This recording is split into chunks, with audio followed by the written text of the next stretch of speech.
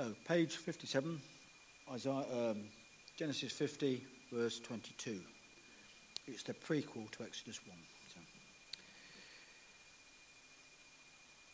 Joseph stayed in Egypt along with all his father's family.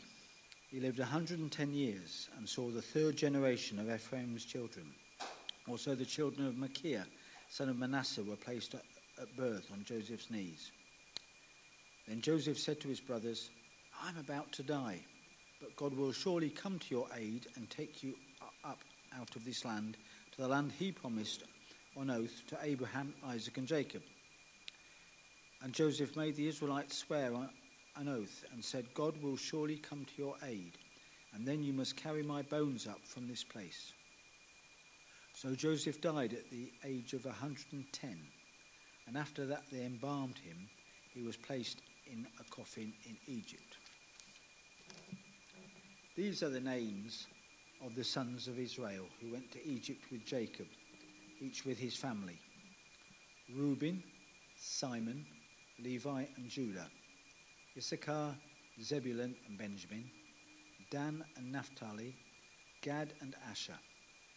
The descendants of Jacob numbered 70 in all. Joseph was already in Egypt. Now Joseph and all his brothers and all the generations died, but the Israelites were exceedingly fruitful. They multiplied greatly, increased in numbers, and became so numerous that the land was filled with them. Then a new king to whom Joseph meant nothing came to power in Egypt. "Look," he said to his people, "the Israelites have become far too numerous for us. Come, we must deal shrewdly with them, or they will become even more numerous, and if war breaks out, will join our enemies, fight against us, and leave the country." So they put slave masters over them to oppress them with forced labour, and they built Pithom and Ramesses as store cities for Pharaoh. But the more they were oppressed, the more they multiplied and spread. So the Egyptians came to dread the Israelites and worked them ruthlessly. They made their lives bitter with harsh labour in brick and mortar and with all kinds of work in the fields. In all their harsh labour, the Egyptians worked them ruthlessly. The king of Egypt said to the Hebrew midwives, whose names were Shiphrah and Puah, "When you are helping the Hebrew women during childbirth on the delivery stool, if you see the baby is a boy, kill him.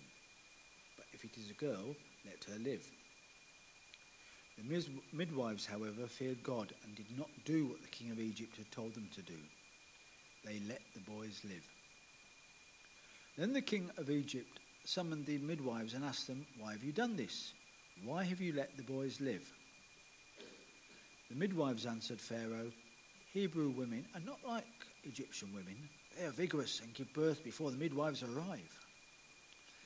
So God was kind to the midwives, and the people increased and became even more numerous. And because the midwives feared God, he gave them families of their own.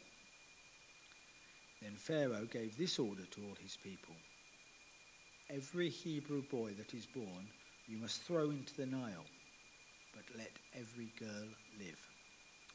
This is the word of the Lord.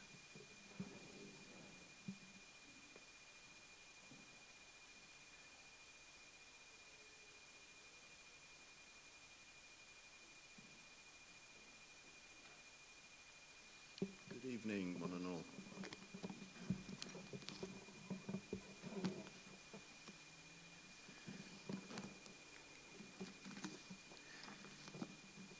I asked permission just to show some pictures of our travels. We have been away 5 weeks, so we need to explain what we've been up to.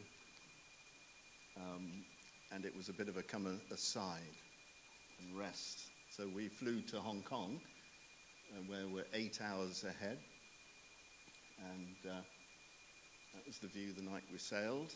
Got our personal yacht called Queen Victoria of the Cunard Line. And the first stop was Vietnam, particularly elegant, in a monastery. You can see a monk behind the lady, and part of the old original capital of the nation.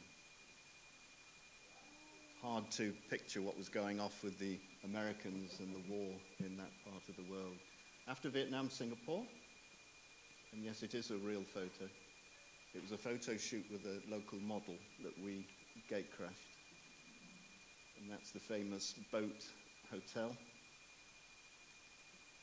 And then on to Malaysia, and we opted for the Marmeri people, one of the unreached people groups of the world. And then on to Sri Lanka, Colombo.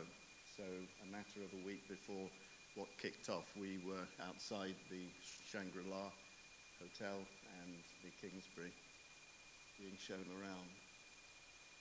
This is the largest mosque, seats about 11,000, just quite a birthday cake. And that's a view of Colombo, just up the road from where one of the bombs went off. And then tacking across the Indian Ocean to Seychelles. And this is the acacia tree, which the tabernacle in the wilderness was used. This is the wood that was used to build the tabernacle in the wilderness. And there it is. Pity about the views. It's a beautiful, stunning place. And it's about now continuing on to Mauritius that I began to prepare this message.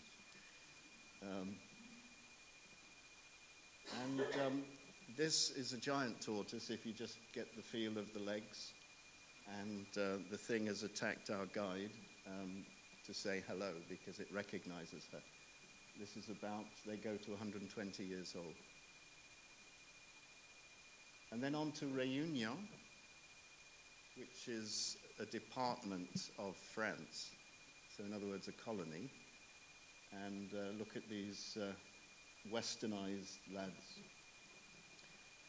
New Orleans, America, eat your heart out. This is Réunion today, colonial architecture. And then on to Zimbabwe, and a welcome in the airport, and to a hotel that Tina and Matthias have stayed at, the Victoria Falls Hotel, where there are visitors during meal times. That's not a guest, Mapumba. And there's another visitor while we're having lunch.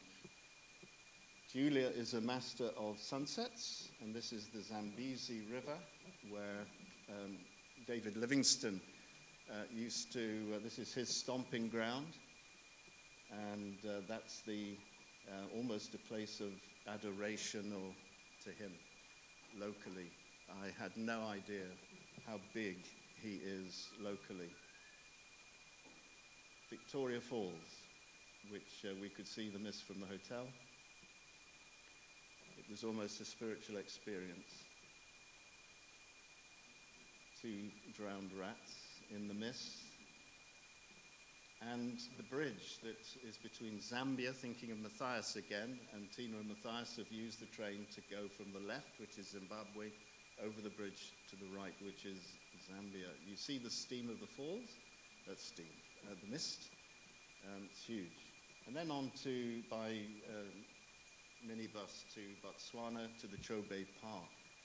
I'd say, for me and Julia, it was the nearest thing to the Garden of Eden. And so Impala, this guy came along within 6 feet of us in a Jeep. You have to keep all limbs inside so they don't have anything to get hold of. This was on the Namibia side of the river we stayed on. Big boy, bad boy. And he was as near as that on the bank.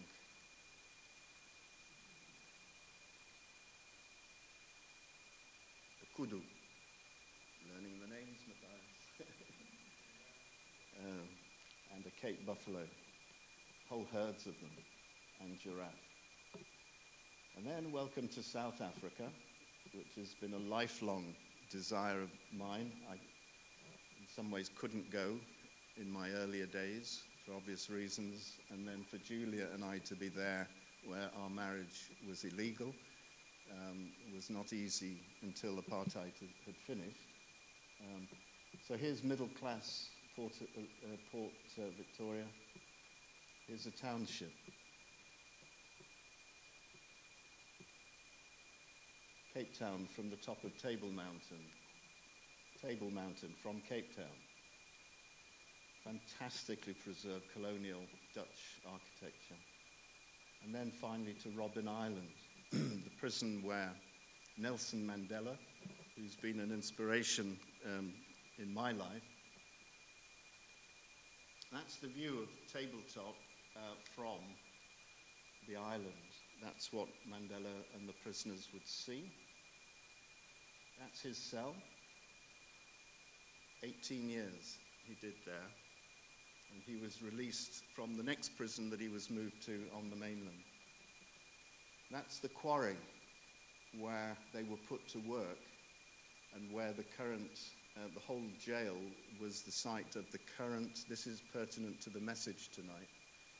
In adversity, the current constitution of South Africa was smelted in this prison.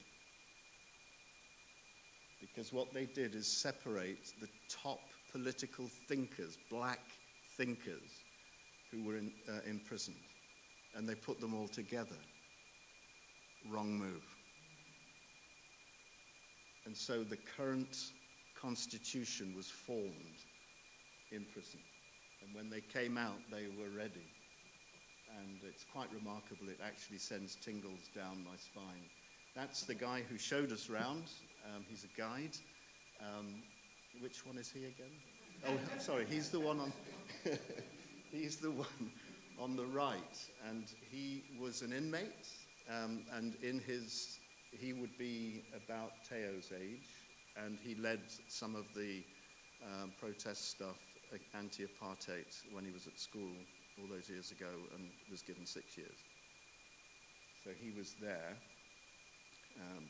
And he showed us around, lovely guy.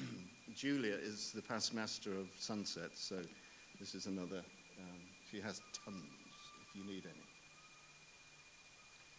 So we're so thankful to God for the opportunity to come aside and rest. And preparation is something that God does. He prepares us. Nothing in our lives is wasted. And after the comings and goings and humorous and dramatic activity of Joseph and the family in Genesis, we come now to the book of Exodus. And so we're going to give treatment to what Mike read for us. So, before we start, just some points to raise about the backdrop of this talk tonight. One of the reasons why faith in Christ brings tranquility to us is that we realize we are part of a bigger picture. The bigger picture, God's purpose in human history. Now, I want to start with that because that is going to come as a theme through everything I say tonight. God's purpose in human history. Is your life plugged in to God's purpose in human history? You say, who am I? I'm just a local person here in Preston. And the amazing thing is that Moses, we are not even given the names of his parents. Have you noticed that? All we're given is that he was a Levite, his tribe. He was an ordinary guy from nowhere, among the people. And he became a key player in God's purpose in human history. And it was the worship leader, Graham Kendrick, who he wrote that song about being a history maker. And that was inspiring. Be a history maker. We are playing our part in history. And as we were taken around Robben Island jail, you realize that every inmate of that jail were individual players, maybe bit players. Not everyone was a Nelson Mandela, but all of them were at pains to say it was a corporate effort across the country by all those who played their part. And what a picture for us as followers of Jesus. We're not all going to be a Billy Graham, but we are all able to be part of God's purpose in history. And the Apostle Paul affirms that. He says in everything, God is at work for good to those who love God and are the called according to his purpose. It's the purpose of the ages. I prefer not to speak of purposes, but his purpose. And he has many minor purposes that feed into this overarching purpose. And we're going to get there. So I'm going to just go to show you this. This is an important expression. It's called salvation history. This is the purpose of God in human history. The Bible from cover to cover, from generation to revolution, as somebody called it, Genesis to Revelation, there is a blood-red line, the blood of Christ, going all the way through the Bible, through Genesis, Exodus, Leviticus, Numbers, Deuteronomy, Joshua, Judges, Ruth, Samuel, Kings, Chronicles, Ezra, Nehemiah, Esther, Job, Psalms, Proverbs, Ecclesiastes, Song of Solomon, Isaiah, Jeremiah, Lamentations, Ezekiel. You get the idea. To Malachi. And those who know the song could sing it with me now, but we ain't got time. There is a blood-red cord of the purpose of God in human history. Salvation history. And I'm amazed at and when Mike read that tonight, it's like, whoa, we've actually left Genesis and gone into another book. If you closed your eyes and listened, you wouldn't even know it. It seamlessly continues. And that's because Moses, we're given to understand, wrote all 5 of the first books of the Bible. Some academic smarty pants like to mess about with that, and with Isaiah they said, oh no, we need a deutero Isaiah and a tritro Isaiah. We need a second and a third Isaiah. Well, if that's the case, because of the beautiful symmetry of the book of Isaiah, it's more miraculous that God has caused 3 men to present such a thing with the golden thread, the red thread of salvation history running all through it. Seamless. So there's no getting out of it. And we've slipped into this other next book, and it's a record. It's the continuation of the record of salvation history. Joseph understood that that's what was going on in his life, that he was part of God's purpose in human history. Now, it's not as strong a text for you. Genesis 50, verse 20.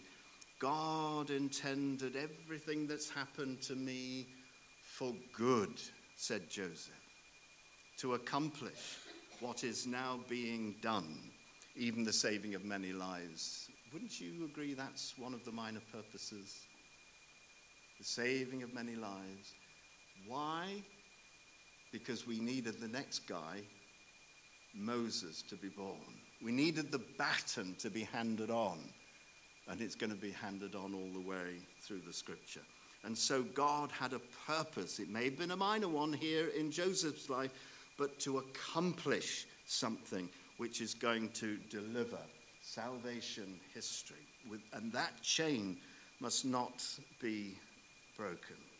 Salvation history is the story of how God has always been at work throughout history to salvage, that's the word salvation, to salvage the world, to save the world, both people and, as Dave led us this evening, and the planet is on his heart.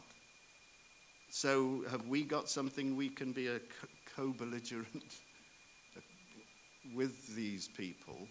And Rowan Williams is with them. Very interesting. Yeah?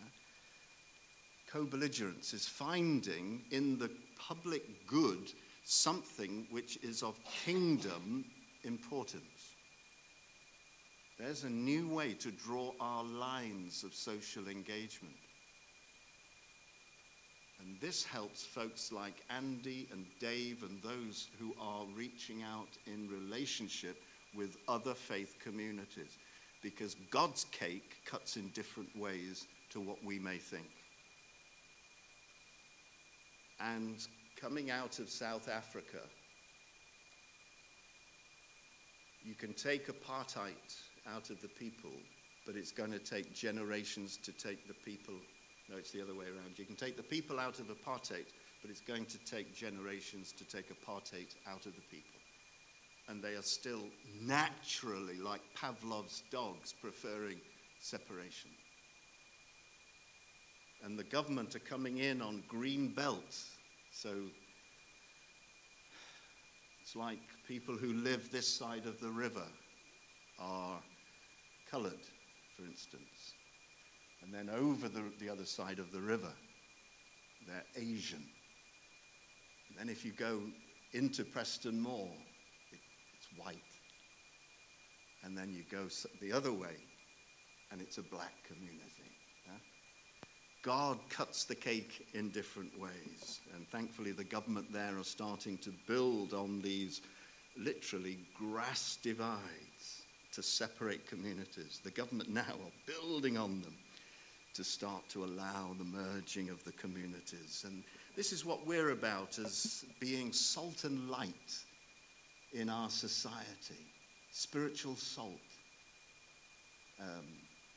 moral salt and spiritual light. God cuts his cake differently to us. His cake is not a segregated cake in any sense. I go to some churches, you mention you know a Catholic. God does not cut his cake in the segregated ways that we do. I go to some other churches and tell them I know a charismatic.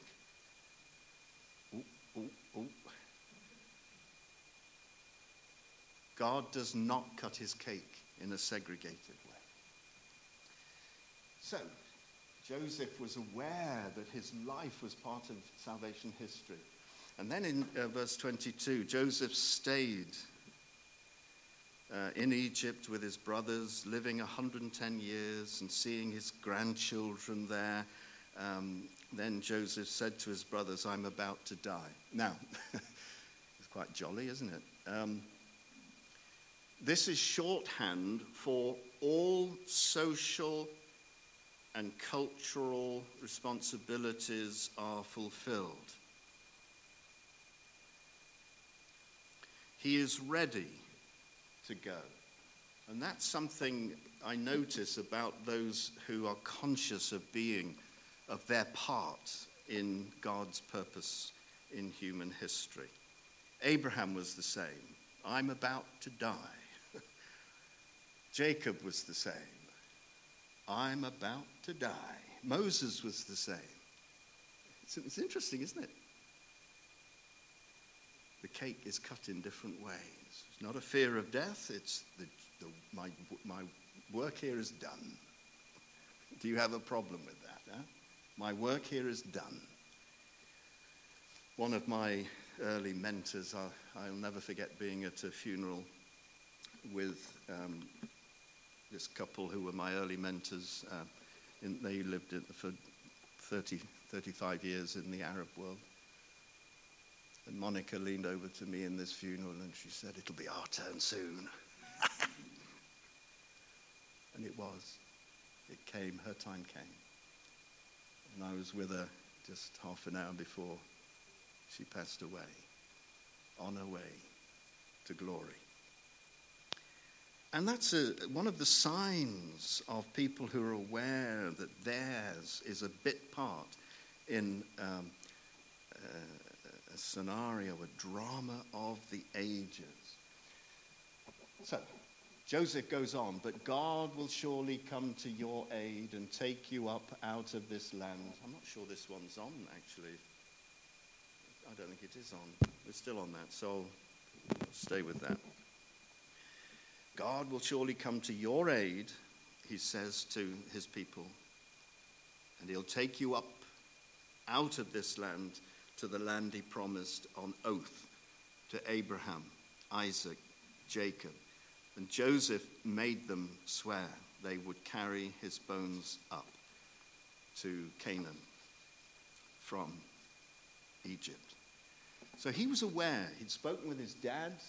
He knew there was a plan. Their family were part of it. So Joseph died at the age of 110.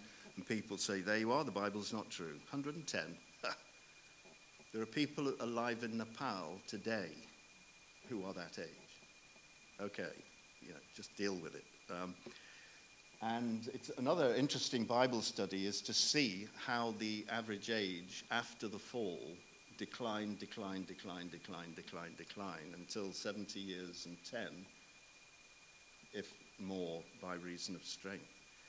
And so this was just a normal sort of an age at this time. In fact, nothing to write home about.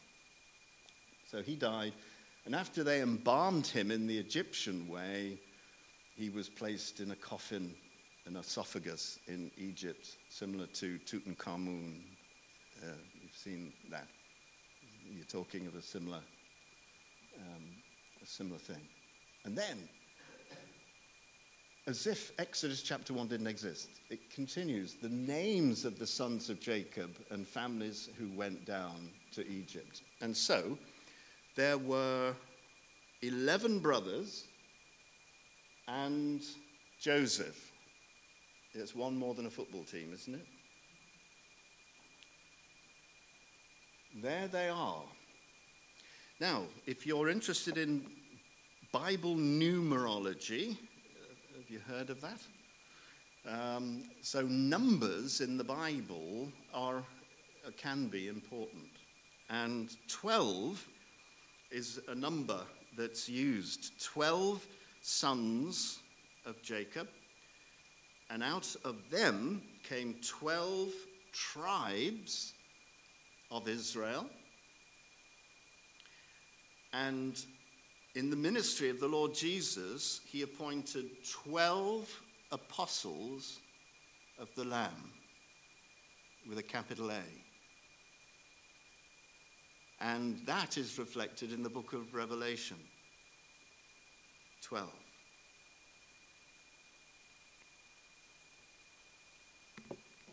And then, oh, by the way, you've noticed, Levi, that was the tribe Moses came from.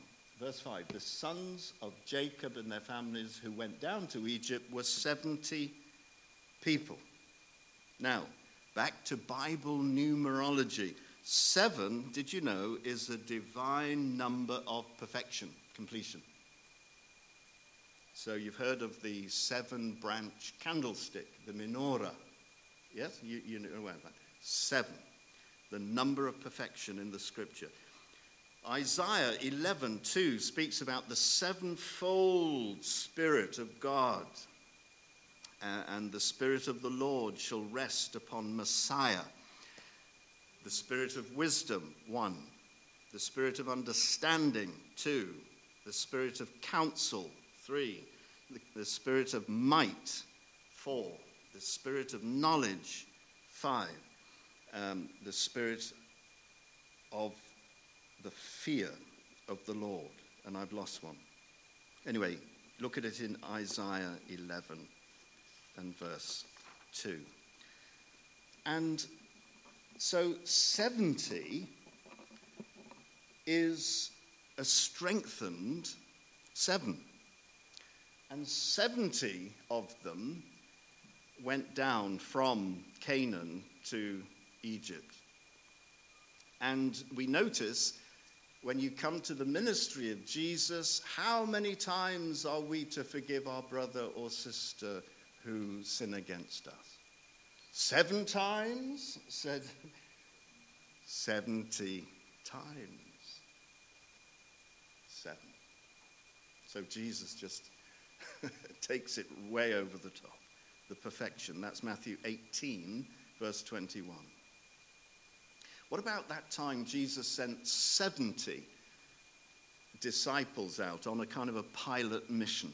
Remember that? And then Joseph and that whole generation, the original 70, died. But the Israelites were very fertile and kept multiplying till the land was filled with them. I have to smile at this one. This was a fulfillment of God's promise to Abraham that he would make his disciples plentiful. You remember that? Okay, I don't know if I've got it on here. Here we go. Genesis 15:5, it was repeated again in Genesis 26:4, and it's also kind of said in a slightly different way in Genesis 12, I think. I will make your descendants as numerous as the stars. And elsewhere he says, and like the sand of the seashores. And some of us like to think that you have the Jewish earthly one and the spiritual Gentile and Jewish church of spiritual sons and daughters, the stars. That's how some people like to understand that. Then a new Pharaoh, here we go. A new Pharaoh came to power to whom Joseph meant nothing. So Pharaoh said, the Israelites have become far too numerous. Let's deal shrewdly with them so they don't outnumber us. And if war breaks out, they will join our enemies to fight against us. Now, it's interesting that something which was actually in the purpose of God was a problem to the Egyptian government at that time. So the Hebrews went into, there was a clash with God's purpose, and the Hebrews went into an era of persecution from the Egyptian state. They were seen as a threat to national security.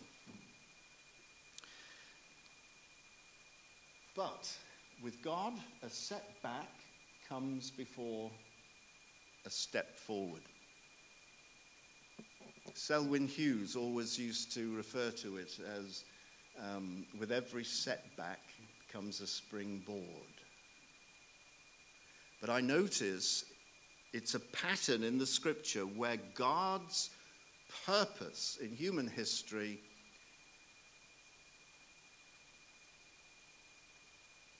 human beings come into collision with it,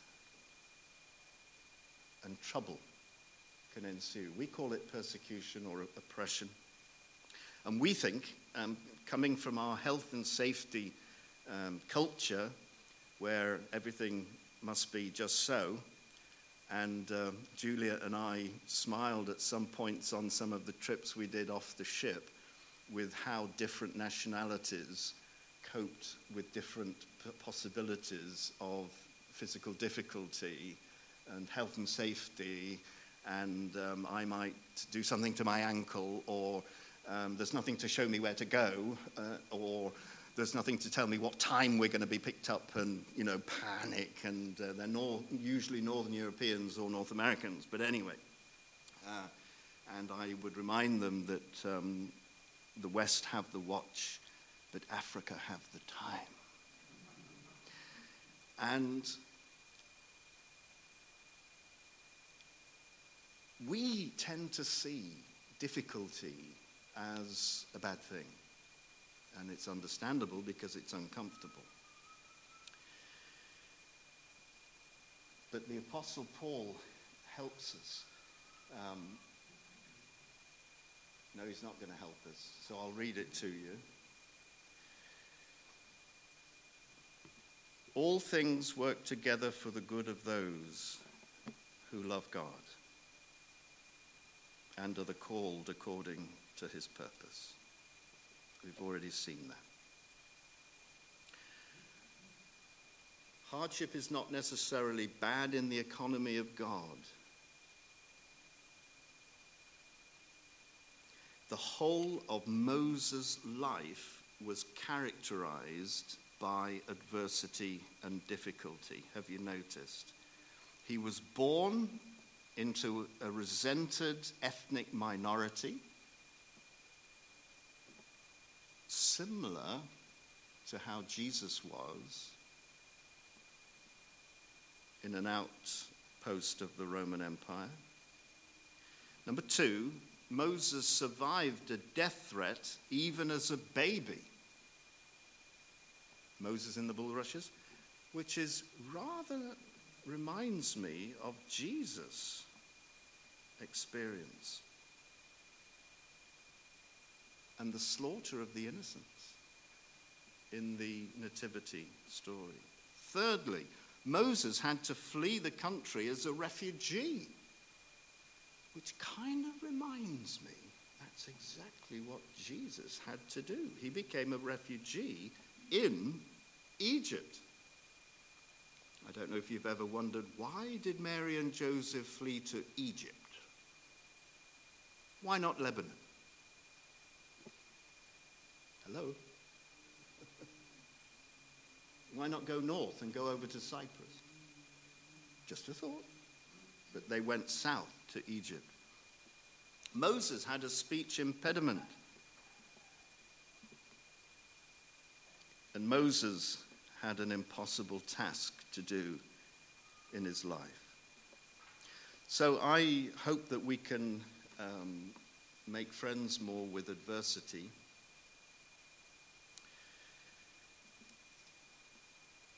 I've thought about how to say this from a platform, but we know that after the ISIS caliphate collapsed in Iraq, they're now set to operate through global cells to attack soft targets. And we've just been reading about that in Sri Lanka. And I think I've said it from this platform before, but while the beast system of the Revelation is seeking to pummel to death the church in the southern hemisphere, he's seeking to seduce the church in the northern hemisphere, to seduce the church to death. And we're moving into an era where any of us can go to a pop concert in Manchester or go shopping in London and be on Westminster Bridge. There is a sense that the church worldwide are set to recognize one worldwide body of Christ united by the difficulties and the realities of the world in which we live. I'll never forget sitting at the feet of Richard Wurmbrand when I lived in Egypt, and he told the story of one guy who burst into their church in the middle of the service with a machine gun and asked for anyone who everyone was going to be killed, he said. And he I can't remember quite what he said, but people had a choice. Either they stay as a follower of Christ and are shot, or they're free to leave. And one or two people got up and left. And when they'd gone, they closed the door. He put the gun down and said, right, that's fine. I wanted to make sure I was fellowshipping with real believers. because I'm a believer. And he was in uniform, he was a soldier. If we as a nation move closer to that mentality, we will truly be brothers and sisters of those in the southern hemisphere who have lived for decades and decades, some of them, with these difficulties. So, the slave masters oppressed the Hebrews with forced labor, but the more they were oppressed, the more they multiplied and spread, so the Egyptians came to dread the Israelites. They worked them ruthlessly, made their lives bitter.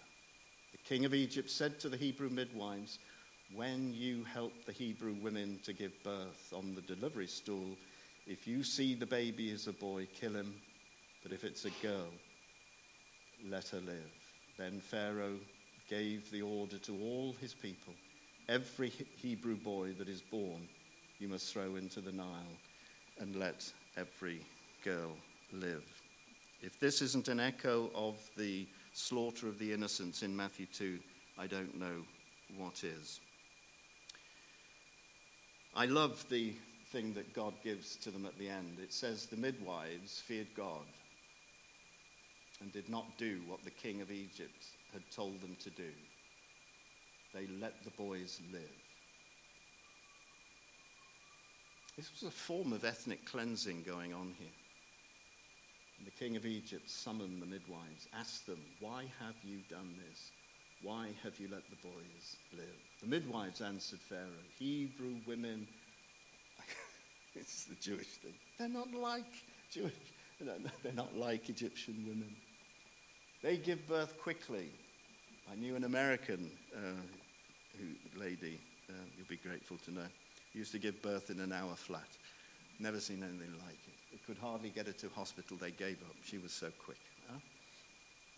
So God was kind to the midwives, and the people increased and became even more numerous. And this is a lovely promise that somebody that was kind of important in my early life as a believer. In fact, it was a midwife in Nottingham who was responsible for the Lord entering my family. And she delivered 2,000 babies locally in her career. She prayed with all the mothers and left a New Testament. Those were the days. And when I became a youth leader, 3/4 of the youth group had been delivered by Doris. She had prayed and they came to Christ. And this was what the Lord gave to Doris, a promise I heard her testify one time. Because the midwives feared God and he gave them families of their own. One translation says he gave them houses to live in, and that was a time that she needed a place to live. God looks after people who serve him. Let's conclude. How we're doing. I've gone on, I'm sorry. Oh, dear. We are at the end of the service though, aren't we? Okay. Are you too bored? Let's conclude. The Bible is the story of salvation history, how God is working in world history to salvage the world. The Bible is full of ordinary people like you and me who became players in the story of salvation history. Jacob was aware. Abraham was aware. Isaac was aware. Jacob was aware. Joseph was aware. And Moses is going to become aware that God has plans for his life. Here we go, the bottom line, and I'm done. All of us may not have a major role in salvation history, but all of us do have a bit part to play. Let's pray.